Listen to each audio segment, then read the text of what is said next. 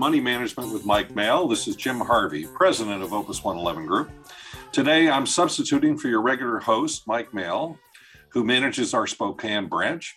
This is not the usual Saturday morning call-in show in which you can call in with your questions. Naturally, we look forward to returning to normal call-in formats as soon as everyone's health and safety can be assured. However, if you have any questions you'd like us to address in future money management shows, please email them to info@opus111group.com, and we will either answer them directly or during next week's show. We also encourage and invite you to visit our website, and particularly the Learn page, for the latest on the markets, the coronavirus, and how you might respond. Today, after bringing you up to speed on the week that was in the markets and some key economic news, I want to provide you with some perspective on what we can expect for the second half of 2021, given the fact that we just completed the second quarter. We will discuss the mid-year update, coronavirus, inflation, and the old economy, Social Security, something that both Democrats and Republicans agree are important for retirement security in this country. And then finally, what markets tend to do in July and August, and whether to pay attention to that kind of thing as you contemplate your own situation. So the Dow jumped more than 200 points to close on Friday above 35,000 for the first time ever. U.S. equities rose Friday with the major averages hitting new records as they overcame concerns about economic growth from earlier in the week. Dow Jones closed up 238 points, or up 0.68% to that new record of 35,062.41. The S&P gained 1% to 4411. The NASDAQ Composite climbed 1.04% to trade at 14,836. The 10-year Treasury yield rose on Friday to 1.285, easing concerns about the economy that the bond market triggered on Monday. The 10-year yield fell to a 5-month low of 1.13% earlier in the week. The bond market has surprised everybody, said Nick Frellinghusen, a portfolio manager at Chilton Trust. The strength of the rally is telling the equity market that what's happening with inflation is probably an overshoot, that a lot of these things are not endemic and they're not going to be the things that we'll have to live with in the 70s and 80s. Strong earnings from tech stocks made investors optimistic ahead of reports next week from the biggest names in the sector. Twitter and Snap each jumped Thursday following better than expected second quarter earnings reports. Twitter traded 3% higher, while Snap shot up 24%. Facebook gained more than 5.5% on the results from its social media competitors. Google, or Alphabet, added 3.5%. Both report next week, along with Apple, Microsoft, and Amazon. All three U.S. stock averages closed the week in the green, rebounding from last week's losses and Monday's sharp sell-off. The Dow dropped more than 700 points to start the week as yields fell, unnerving equity investors about the economy. The S&P 500 is up 1.96 for the week, and NASDAQ is up 2.84. Both are within 1% of their intraday records. The Dow is up 1.08 for the week. The stock market on Monday suffered its biggest one-day fall since October as investors appeared to take a cue from the bond market and started worrying about growth. The question for traders is whether it's spooky enough to trigger what many view as a long overdue sell-off, or merely offers yet another dip buying opportunity for those that are bullish. The rates have been signaling growth concerns for the last several months, said Marvin Lowe, senior global market strategist at State Street, in a phone interview. The culprit getting most of the blame Monday was the Delta variant of the coronavirus that causes COVID-19 and which is responsible for growing infections around the world, including in the US and other countries that have rolled out vaccines. Fears of renewed travel restrictions and the further spread of the highly transmissible variant, particularly among the unvaccinated, put pressure on travel-related stocks and other industries and sectors that had previously been beneficiaries of bets on cyclical companies expected to benefit the most from the economic reopening. In the end, the Dow Jones Industrial Average fell 725 points, or 2.1%, on Monday to close at 33,962, its biggest one-day percentage and point drop since October 28th of 2020.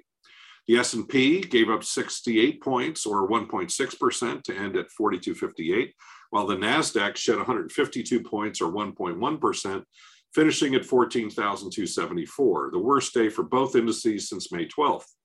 Meanwhile, the small cap Russell 2000 fell 1.5% to 21.30, avoiding a close in correction territory at below 21.24, representing a drop of at least 10% from a recent peak.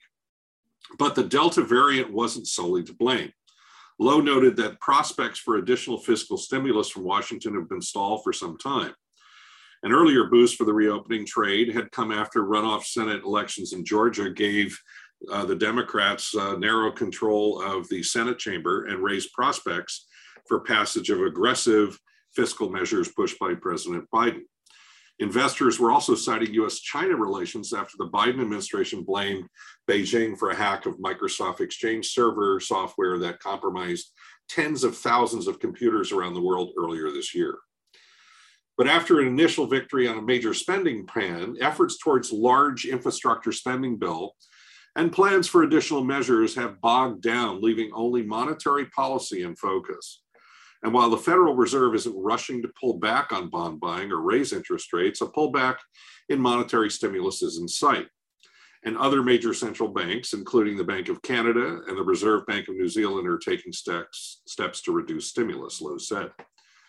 The Delta variant, meanwhile, makes things much more uncertain in terms of how things are going to regress, Lowe said, noting that the peak growth is behind us.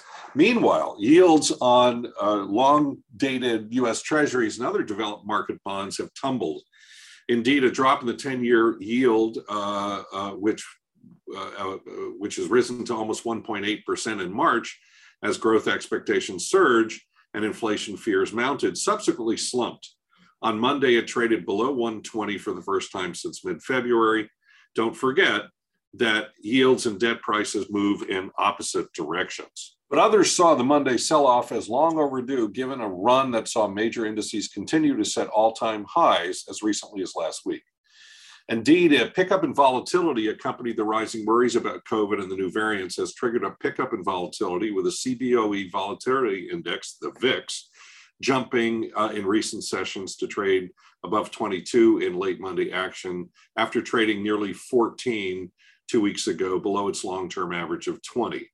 This helped feed the weakness in equities, said Mike Lewis, head of U.S. equities cash trading at Barclays, in email comments. The volatility jump causes systematic traders, particularly trend-following commodity trading advisors, to take profits on recent equity gains, creating a lot of supply in an equity market with low summer volumes and not a great liquidity backup. Another 2.2 million stimulus checks have gone out. The aggregate value of all the stimulus checks sent out since early March is about $400 billion. The American Rescue Plan Act authorized payments of $1,400 a person plus $1,400 per eligible dependent for individual families who qualify. The latest batch brings the total number of payments dispersed to more than 171 million, with an aggregate value of 400 billion, according to the announcements from the IRS, Treasury Department, and the Department of Fiscal Service. These payments started going out in March when the American Rescue Plan was signed into law by President Joe Biden.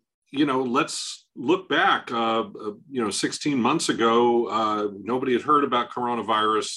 You think back, and we've gone through this dramatic period of time in our history, not only in the U.S., but around the world. We were plunged into a global recession.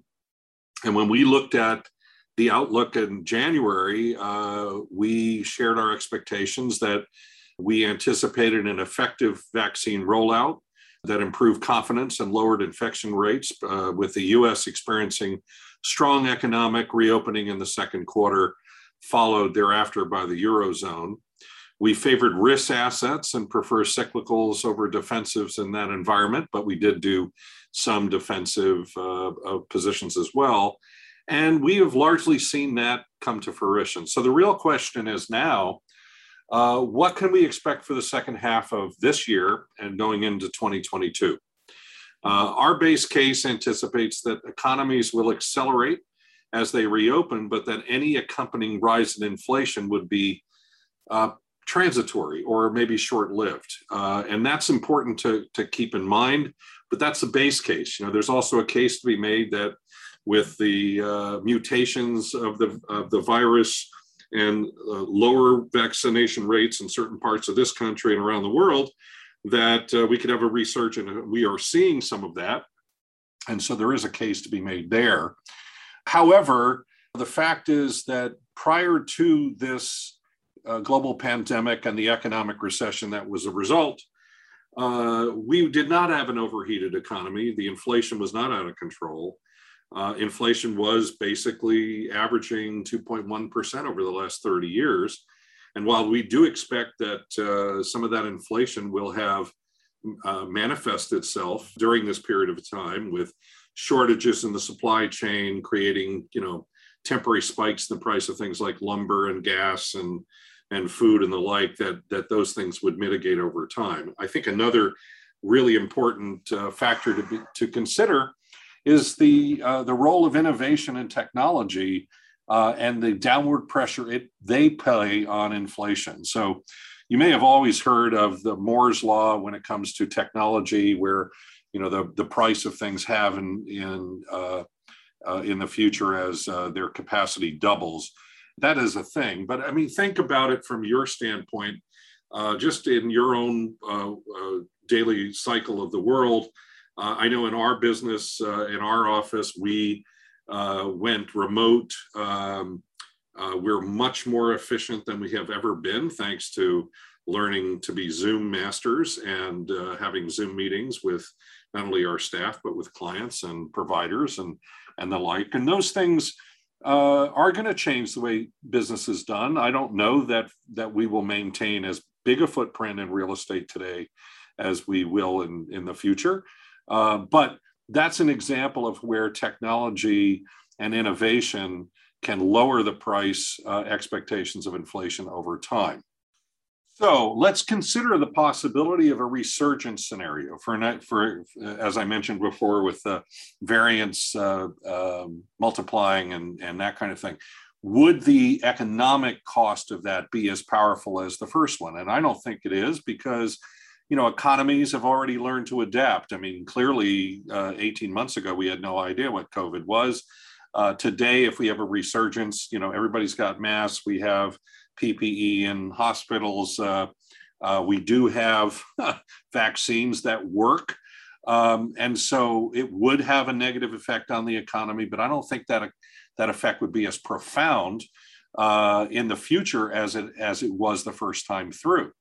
Now, places like the United States and developed Europe will probably experience less of a disruption as a result of a resurgence than, say, emerging markets economies, which would be more likely hit harder due to their limited healthcare infrastructure as well as lower vaccination levels. Now, another issue has to do with how do economists and market forecasters look at where we are and sort of frame the argument about what they think is likely to happen next. And one of the challenges there is that some people look at the fact that our economy is contracted, and so therefore we're in the start of a new economic cycle. So for example, we got an update this week from Invesco, a really excellent company, and they believe that they're at the beginning of an economic cycle and are arguing that GDP is rapidly recovering to its pre-pandemic peak, and that past cycles have shown growth that can continue well beyond previous peaks. I'm not so sanguine about that. Part of the reason for that is, between the actions of the Fed and Congress with fiscal stimulus, and if they pass the infrastructure bill, I mean, we're talking about $11 trillion being thrown at an economy. And, we think that that's terrific, and it's had the desired effect of not, triggering a depression globally. But at some point, the impact of that spending and that money printing, if you will, is going to come home to roost. And clearly, there have been some long-term economic costs to this that we have yet to see because of that enormous infusion of money and support to the economy and to the lives of everyday Americans.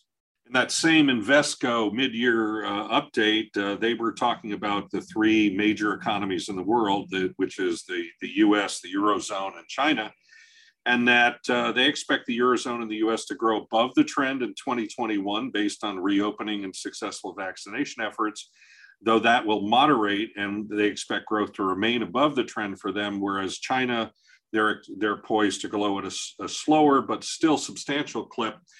There is no question that the COVID vaccines are successfully limiting infections around the world, and it's fading in major economies, which makes it easier for longer term economic trends to take effect.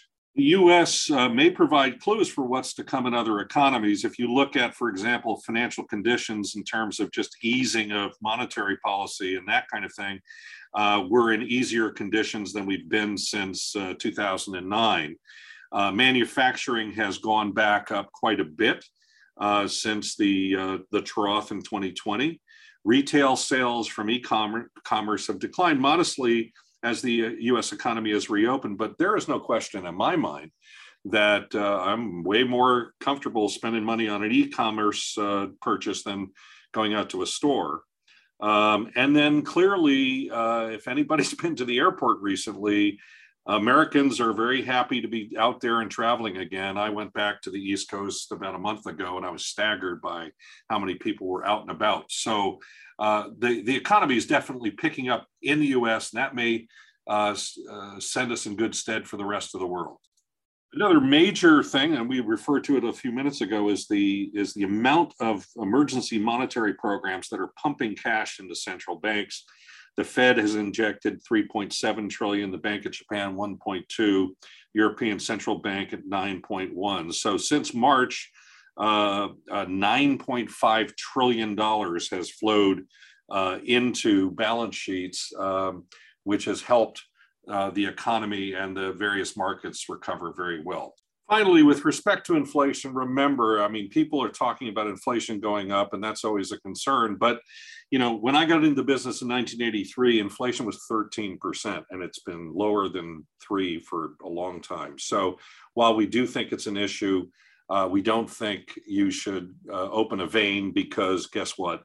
It's still a pretty minor force today compared to what it has been in the past.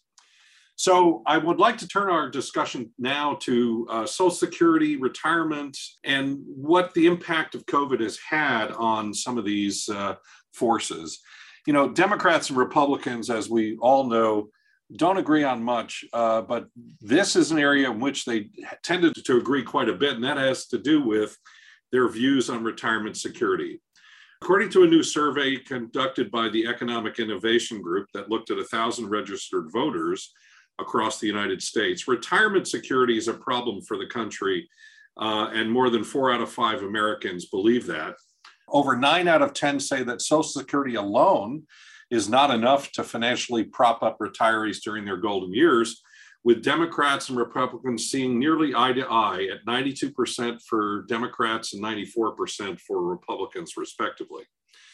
According to John Lettieri, the Economic Innovation Group president and chief executive, told Yahoo Money that there's pretty strong bipartisan alignment, especially considering how polarized most economic policy issues are today when it comes to the political angle.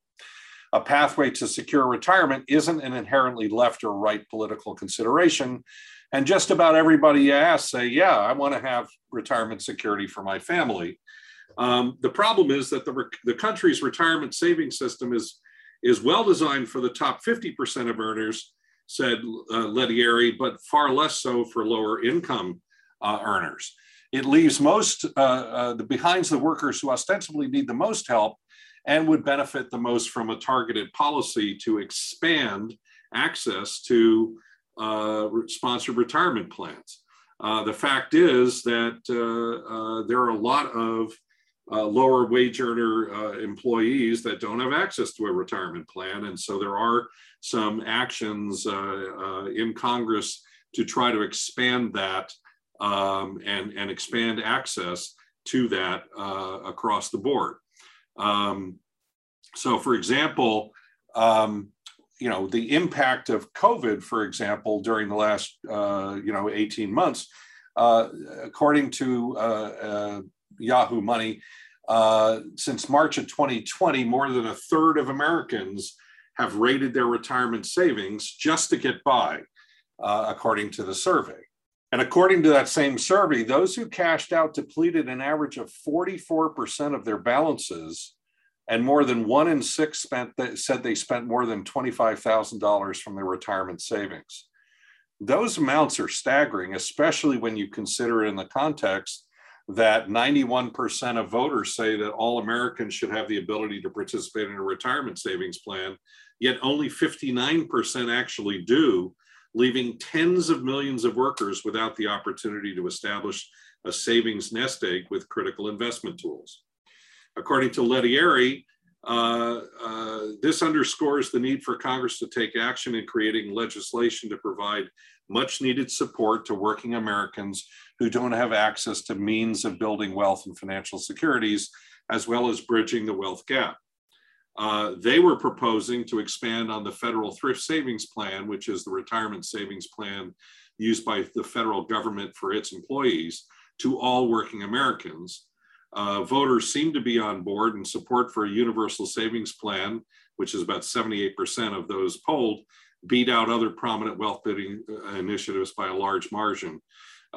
So, you know, this is an ongoing problem, but it isn't getting any better. I know in our industry, we have we're independent financial advisors and registered investment advisors, and represented by a lobbying group called Financial Services Institute, which I've been back to Congress a couple of times and lobbied. And one of the things that we're talking about is exactly this issue, because helping our clients, not only the wealthy ones, but the employers who employ some of the lower wage earning folks, to expand access to a retirement plan is critical, since we all know that Social Security alone is not enough. Now, of course, there are people that think, oh my gosh, the Social Security system is bankrupt and it's going to go out of business. Well, I think that's nonsense. You know, all they have to do is expand the amount of money that is taxed. Don't get me wrong, I'm an employer. I don't want to pay taxes any more than anybody else. But those projections for Social Security are done on a 75-year basis. And so it's very easy to get alarmed by data that suggests like, oh my gosh, in 2035, it's going to run out of bill. Well, yeah, but you can easily solve the problem by maybe increasing the tax by 0.5% and increasing the amount of money that it is taxed on. So I don't agree with those alarmists who think that Social Security is going away. It's not. But it was never designed to be a full retirement plan for people. It was designed to actually prevent senior poverty with people that hadn't another means of supporting themselves in their golden years. On another area and another source, Motley Fool recently talked about 15% of workers are delaying retirement because of COVID-19. Should you follow suit is the name of the article. And they talk about the fact that when the coronavirus outbreak first hit, a lot of people saw their worlds turned upside down. Not only did the economy shed millions of jobs within weeks, but many people who didn't get laid off encountered added expenses or some degree of income loss that affected their finances in a negative way. Now, according to a nationwide survey that they conducted, 15% of Americans are postponing retirement as a result of the pandemic. Now, you know, the question is, should you follow suit? And I think the answer is, it depends on your circumstances. So, for example, in March of 2020, I mean, we experienced our first bear market in more than a decade. And so as a result, people were going, oh my gosh, we have a retirement crisis. But then the market recovered, and yet people are still talking about, well, maybe I should postpone my retirement. Now, as I said before, it depends. One of the things that we're really honed on is what happens if you have a major contraction in the value of your 401k plan, assuming you're participating in one, within 5 years of retirement. That's a problem. So if you're young, then this is a non-issue in terms of should I delay retirement because of COVID. But if you experienced a loss, or you took a lot of money out of the market when the market went down and then didn't put it back in, now that may create more of an issue, because if you didn't sell, then it was pretty much a non-event, this COVID thing, at least to date. That's not to say that in 2023 we can have a major recession on our hands and see market values decline again. But if you did, however, take your money out and then didn't put it back in on time, and now suddenly you're a couple 100,000 behind the 8 ball, now suddenly that may make it more sensible to consider, well, maybe I work another year or two. But bottom line is, it always is a matter of your personal circumstances. Most important, how much money do you need to live on? And most people that I talk to have no idea. We have a wonderful retirement expense calculator. If you're interested in learning more about that, you can contact Mike, or you can go to our website at opus111group.com, and we'd be happy to send that to you, and you can use that to determine what your needs are. Now I'd like to talk about the summer doldrums. Since we're most of the way through July and August, often people say, well, what happens in the summer? And typically, what months are the best months to invest, and how do they do, and all of that stuff. And first, before we get there, I'd like to just give you some statistics that I use when I do my lectures at Stanford University and in other places. And that is the rule of 55, 65, and 75. And what does that refer to? Well, the stock market tends to be up in 55% of all individual trading days. There are 252 trading days in a year, 65% of all trading months, and 75% of all trading years. And so I think this issue is a little bit specious. Well, what's the best month to put the money to work? Because first of all, we don't think that way. We're not timing the market this month or next month. I suppose if you're a day trader, then you can do that. But I have never met a rich day trader before in my life. Normally it just doesn't work out. But still, it is an interesting exercise. And I did come across a pretty interesting a website called moneychimp.com. And if you go there, they have money market returns, and they call it the January effect. And they kind of tell you, going back 60 years of S&P 500 data, what the parameters are and the typical returns are for the various months. And I'm just going to go through them and rattle them off. And you'll see that I don't know that these patterns mean anything. It wouldn't affect what we do typically. But there are some instances which I will refer to in terms of rebalancing months. But that has less to do with what month it is and more to do with how many people are trading in those particular months. But basically, going back all the way down to as early as 1953, in January, on a one-year basis, it was up 43 years, down 28 years. And the average return for that month is 0.97%. February, up 40 years, down 31 years, and the average return was negative 0.12. March, up 44 years, down 27 years, and the returns are a positive 0.85. Remember, these are monthly returns. In April, up 50 years, down 21 years, and the average return is positive 1.56. In May, up 42 years, down 29 years, and the average return is up 0.17. In June, up 37 years, down 34 years, and the average return is still positive at 0.06. In July, up 41 years, down 30 years, and the average return is 0.99. In August, up 39 years, down 32 years, and the average return was a negative 0.16%. In September, up 32 years, down 39 years. I take offense at that. My birthday's in September. And the negative return is 0.62. In October, up 43 years, down 28 years, and the average return is up 0.62%. In November, just a sec, up 48 years, down 23 years, and the average return is positive 1.53%.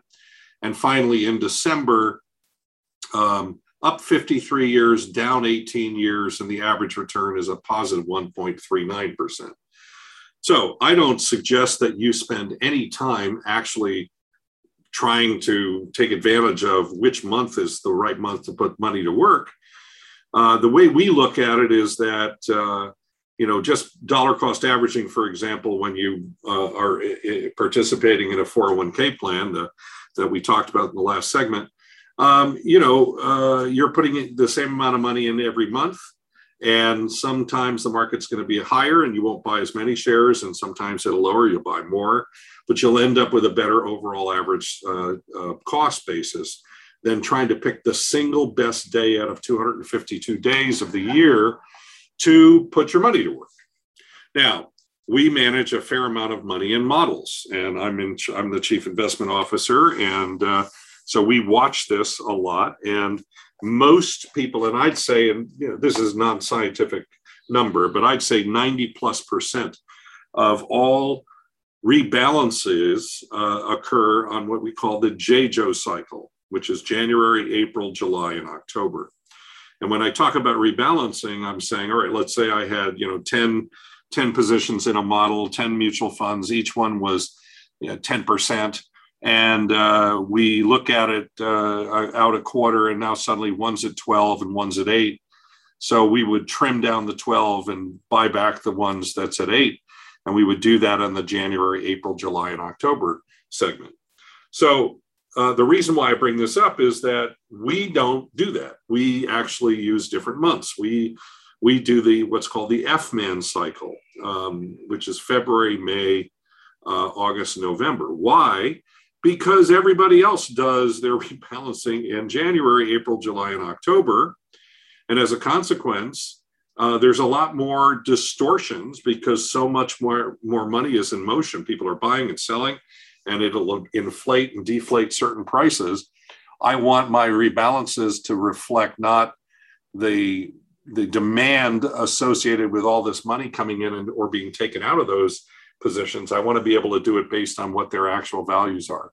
So by choosing a different cycle than the vast majority of people out there, then you're not going to be as subject to price distortions. You're going to get a more realistic picture of what's going on and how to rebalance to get your portfolio back in its intended shape. This idea that, you should, go away in May and buy in January, whatever. I mean, there are all these old saws in our business, which are mostly nonsense in my experience. I think it's much more important to make decisions based on what's your long-term plan, working with a financial advisor, coming up with a plan to address specific goals that are in line with values that are important to you. And that's the way we do our business. And then if the market does, for example, what it did last year with the coronavirus and a 37% drop from January to March 23rd, you look at that and say, okay, instead of reacting and going, I think we should sell, our mindset is different. We say, okay, what's on sale? Right. So I liken that to if you were a clothes hound and, Nordstrom's, which is a wonderful company based here in the Northwest, and everybody knows it.